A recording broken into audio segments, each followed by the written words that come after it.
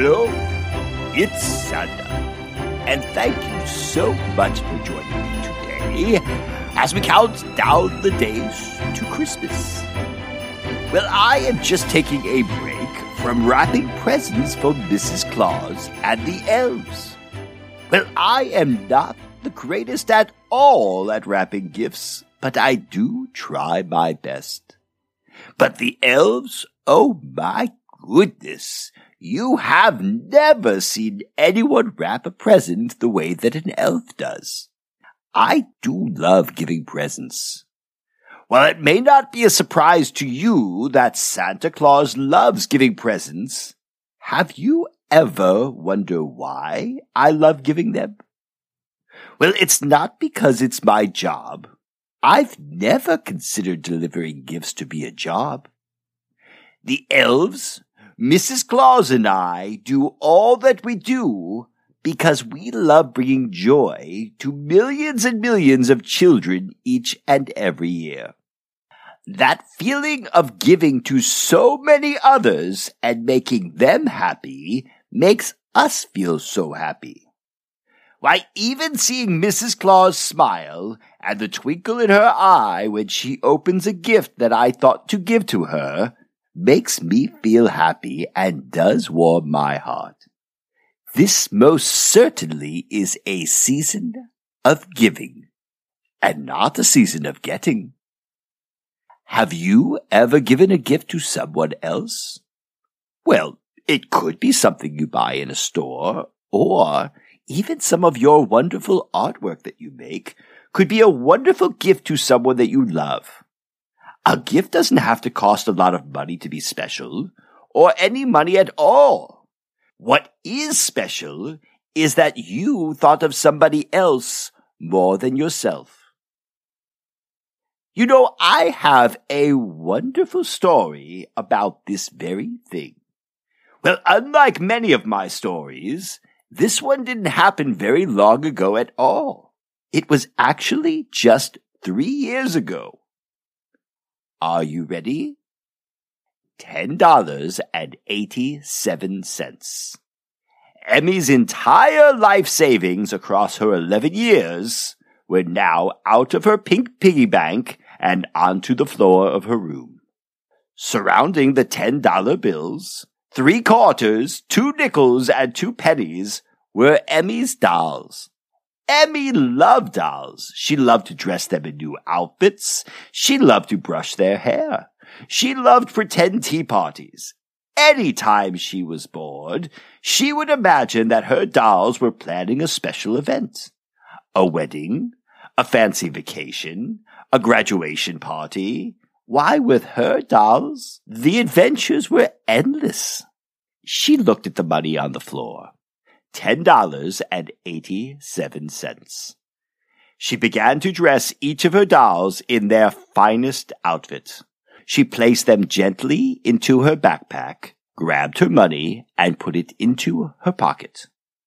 Emmy walked out of her family's apartment and down the city block to the corner toy store, which was run by a wonderful man named Mr. Hanover. Mr. Hanover had known Emmy nearly all of her life. She had been there when her grandmother would take her to buy a new doll for her birthday, or to buy a special outfit for her dolls when she received an especially good report card from school. Today was a different kind of day. It was Christmas Eve, and she didn't come to the store for herself. She waited patiently in a long line of last-minute shoppers. Finally, she was at the front of the line. She walked up to the counter, and Mr. Hanover smiled down at her. "Something new for your dolls today, Emmy?" he said. "No, Mr. Hanover, I'd like that." Her fingers shook as she pointed to an item on the electronics wall. It was a football game made for Xbox. Mr. Hanover looked puzzled. "Football? I've never known you to like video games, Emmy." "I don't, Mr. Hanover," she answered. "It's not for me. It's for Jack." Mr. Hanover knew Jack quite well. Jack was Emmy's 14-year-old brother, and had also been in the store many, many times over the years. Mr. Hanover nodded, knowing that Jack was a big fan of video games. "I see," he said. "Well, that is a very nice gift for your brother." He handed the game to Emmy. She looked at the price tag. $39.99. Oh, she knew that she didn't have enough money to buy the game, but seeing the price tag and knowing how little she had in her pocket made it all seem so real now. She took the money out of her pocket, and as Mr. Hanover began counting, she felt her face grow red, and she looked back at the long line of shoppers behind her. Before Mr. Hanover could even finish counting, she stopped him. "It's $10.87, she said. "And I know it's not enough, but I have 12 dolls here." And she pulled them out of her backpack. "And they are all in very good condition and wearing nice outfits. I'd like to trade them and my money for the game." "But Emmy, you love these dolls." She nodded, looking down at the dolls. And then she looked up at Mr. Hanover. "But I love my brother more." She tried to say the words quickly, with her eyes filling up with tears.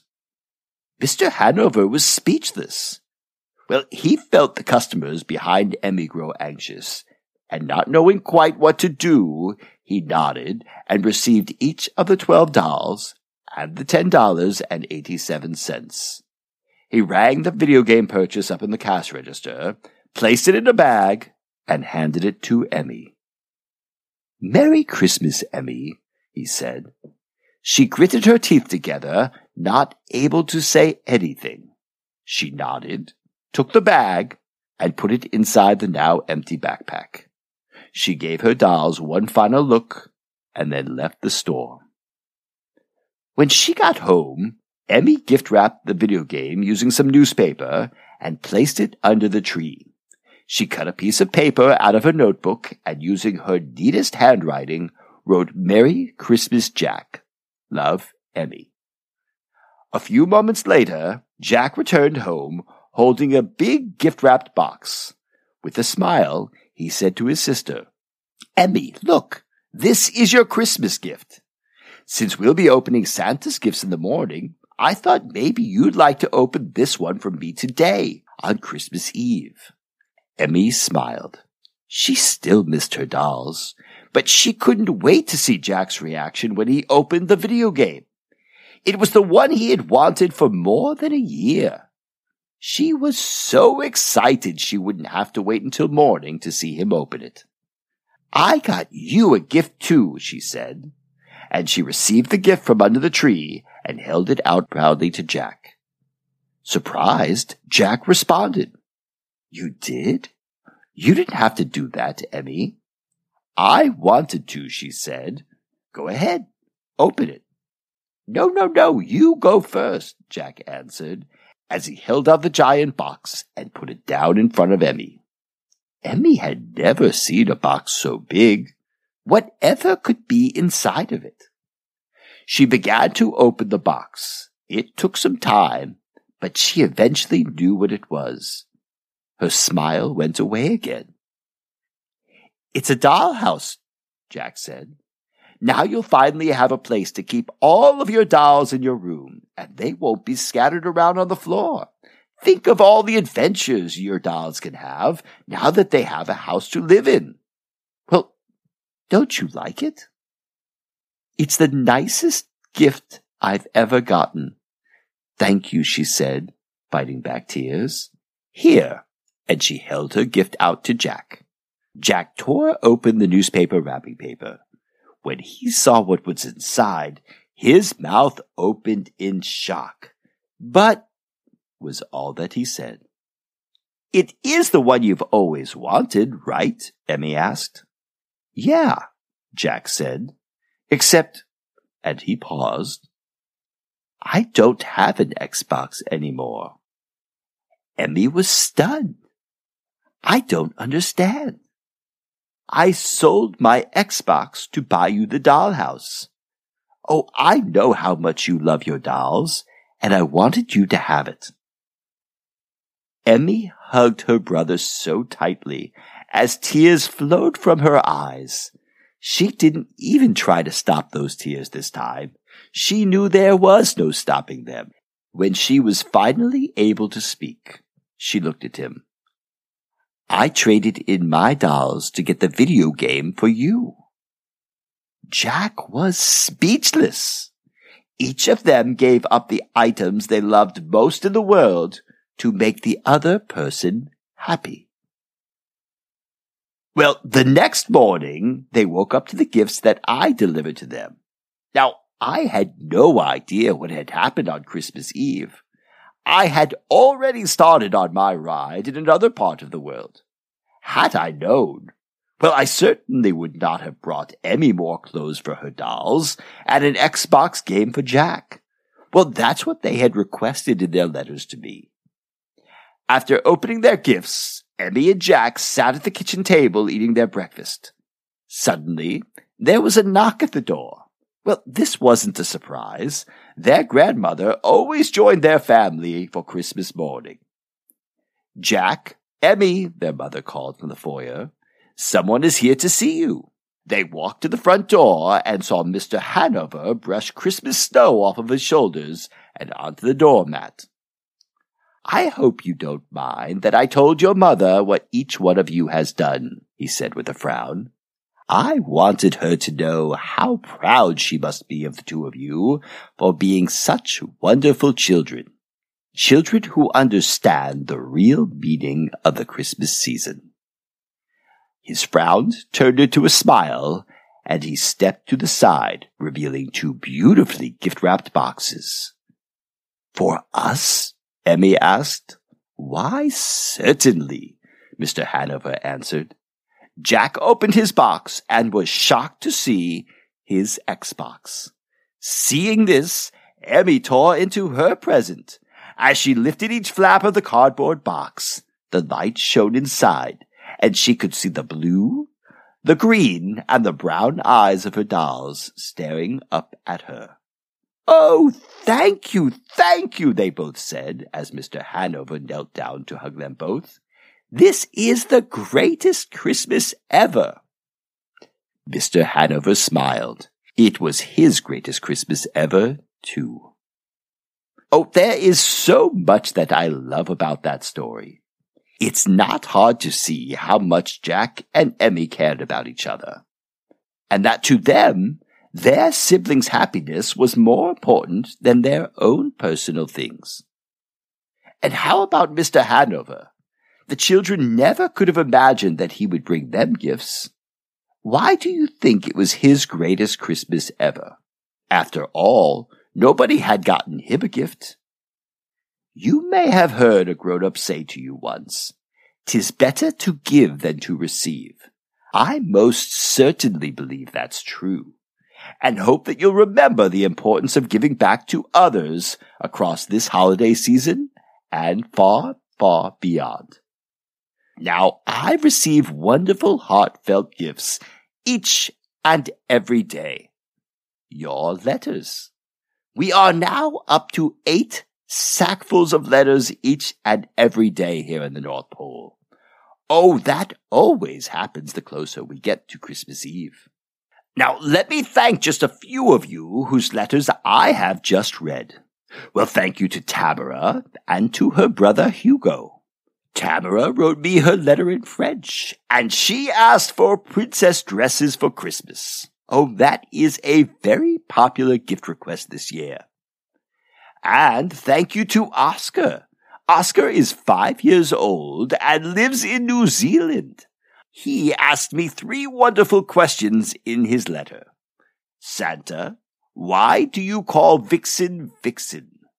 Why did you decide to live in the North Pole? It is a long way to come to New Zealand. Santa, why did you want to marry Mrs. Claus?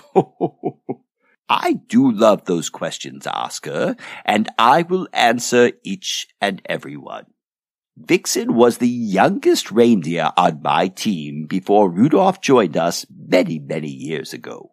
She is a very spirited reindeer, and she is always playing fun tricks and telling very funny jokes, which is how she got her name Vixen. You asked, why did I decide to live in the North Pole, which is a fantastic question. Well, there are quite a few reasons. First, I needed to find a very large area that could fit our workshop and homes for all of the elves. Think about all the space that you must need when you are building millions and millions and millions of presents each and every year. Next, I needed an area that does have some privacy. Could you imagine if people could look inside of my workshop? They would most certainly see their gifts before Christmas, which just wouldn't be right. And finally, and most importantly, the snow. I will tell you, Oscar, you have never seen a snowfall quite like a North Pole snowfall, especially in December. Now, I will say, you are most certainly correct. It is a very long way from the North Pole to New Zealand. And your final question, which I believe is the most important one of all. Why did I want to marry Mrs. Claus?